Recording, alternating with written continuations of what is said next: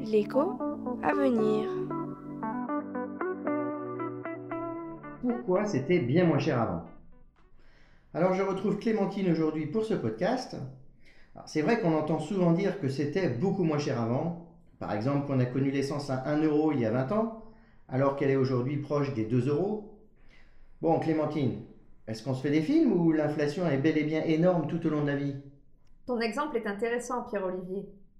En effet, les prix à la pompe ont doublé entre 2002 et 2022, mais ils étaient relativement stables dans les années 90.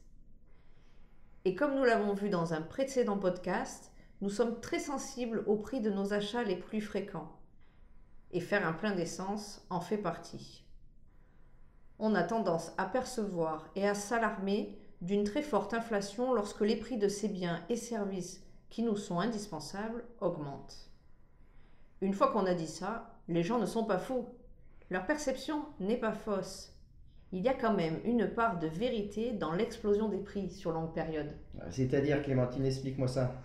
Eh bien, la raison est simplement mathématique, car un taux de croissance des prix constants, même relativement faible, fait exploser l'indice des prix sur le long terme. Si les prix à la consommation en moyenne augmentent de 2% par an sur longue période, les prix à la consommation doublent tous les 35 ans. Et si on vit plus de 70 ans, 2% d'inflation annuelle se traduisent par des prix multipliés par 4 sur toute la vie. Ah oui, ça fait beaucoup. Alors, même si le taux d'inflation annuel est faible, ou en tout cas acceptable par les ménages, il entraîne néanmoins une très forte hausse des prix sur toute une vie.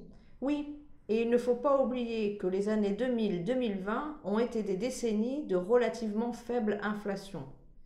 Si le rythme de l'inflation est plus élevé, l'explosion des prix sur le long terme est encore plus forte.